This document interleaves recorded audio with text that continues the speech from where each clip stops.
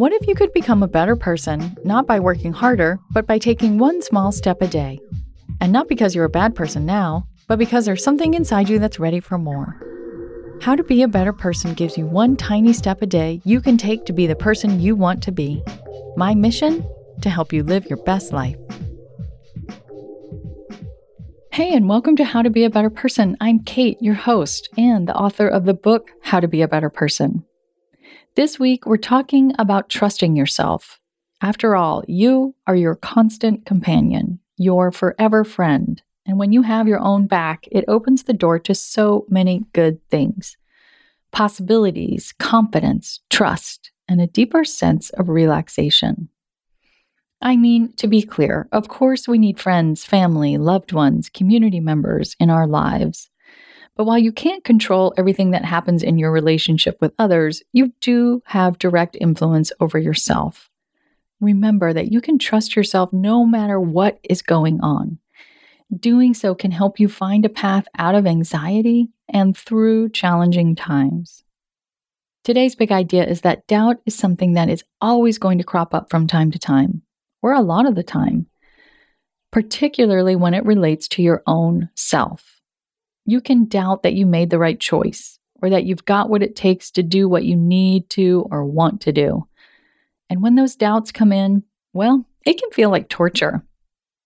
It's basically an open invitation for your inner critic to go hog wild on your butt.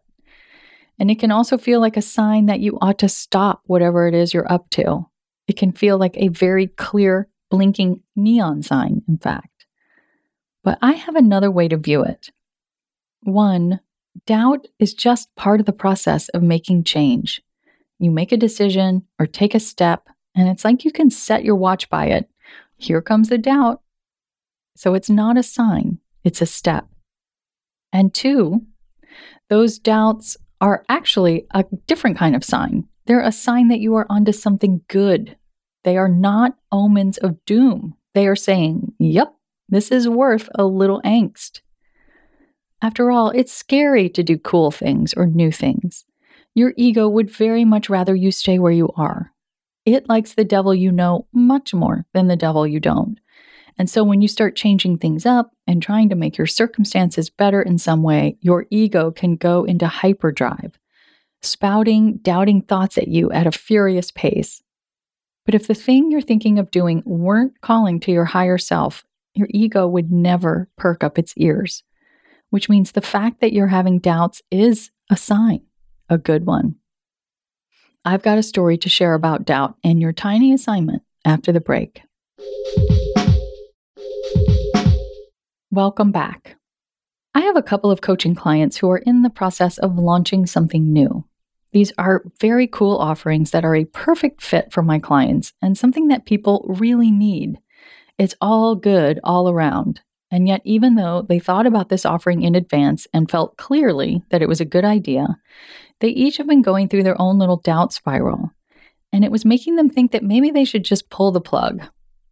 But then we talked about why doubt comes up and how it's a reliable part of the process and what to do in the face of it. And they kept going. And now their programs have started and they have a group of people who really need what they're teaching. Remember, the doubts are a sign that you're on the right track. And not only that, they're a sign that you're getting close. If you are a woman who has delivered a child, you know that the phase of labor known as transition is the hardest part. It's the final centimeter or two of dilation that's needed in order for you to be ready to push. And often at this phase, you feel like you want to throw up and like you can't take it anymore. And maybe you're just not going to have the baby after all. Midwives and doulas know that this means you are almost done. And in your real life, doubt is the equivalent of transition. I notice that when my kids are trying to do something new or hard, like, open a jelly jar, they will say, I can't do it. And then the next millisecond, they do it every time. So what do you do when the doubts arise? It's really simple. You keep going. I don't mean you should completely ignore your doubt. Maybe it's pointing to something you could tweak or need to take care of so that you can get back to feeling confident or even just neutral. But promise me that whatever it is that needs tweaking, you'll only pay as much attention to it as it needs and not one iota more. Take care of it and keep going. Don't get your attention hooked on it and let it spiral you off into a different direction. Deal? Doubts can also be a reflection of a fear or a belief that you're not necessarily conscious of that is holding you back. So if you can kind of examine your doubts a little bit and ask yourself, like, is there something deeper going on here? Then you can see what's actually going on underneath the surface. And it might be sort of a tough process. It might take a little bit of time, like, oh, wow, maybe I actually have a fear of making too much money. This is something that I've experienced in the past and I've talked about in other episodes and I will talk about again. But knowing what's going on underneath the doubt can help you address it, can help you change it. What's been revealed can be healed. Your tiny assignment is just to notice the next time you start having doubts about something. And then ask yourself, could this mean I'm onto something good? Could this just be my ego trying to keep me safe? This can be kind of radical. Usually we get a doubt and we're like, oh, that's it, game over. Time to shut her down. So even just flipping the script a little bit to investigate whether it could mean that you're actually doing something that's on the right track can be a game changer.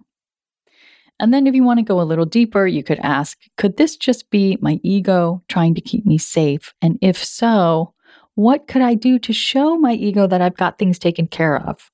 Maybe you need to button up some little thing, and you could do that. Also, you can ask yourself, what do I need to help me get back to feeling good about my choice so that I can keep going? Maybe you need a little bit of support. You need to call someone that you trust to encourage you and not to be, an outside reflection of the internal voice of doubts in your head. Maybe you just need to take a little break, step away, and come back fresh. You can use the exercise from yesterday's episode about checking in with your body to hear what it has to say, and that can give you some good information about what's going on now, too. Remember, your doubts are basically an open invitation to trust yourself more. It doesn't feel that way. It feels like an open invitation to just convince yourself that you're not up for it. But you flip the script a little bit and be like, oh, here's my chance to prove that I do trust myself. And I hope that you will and that you'll keep going. Thanks for listening to How to Be a Better Person. Our theme song is Left for Deadish by Junior85. The podcast is mixed by Sound Advice Strategies. If you liked what you heard in this episode, share it with someone you think would like it too. Your voice matters.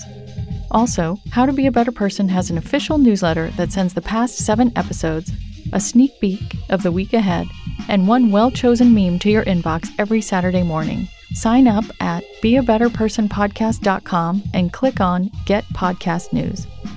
I also love to hear from listeners. I love it. Send me an email by clicking on the Contact Kate button at beabetterpersonpodcast.com, tweet me at Kate Han, Katehan, or find me on Instagram at Kate Hanley Author. I look forward to connecting with you.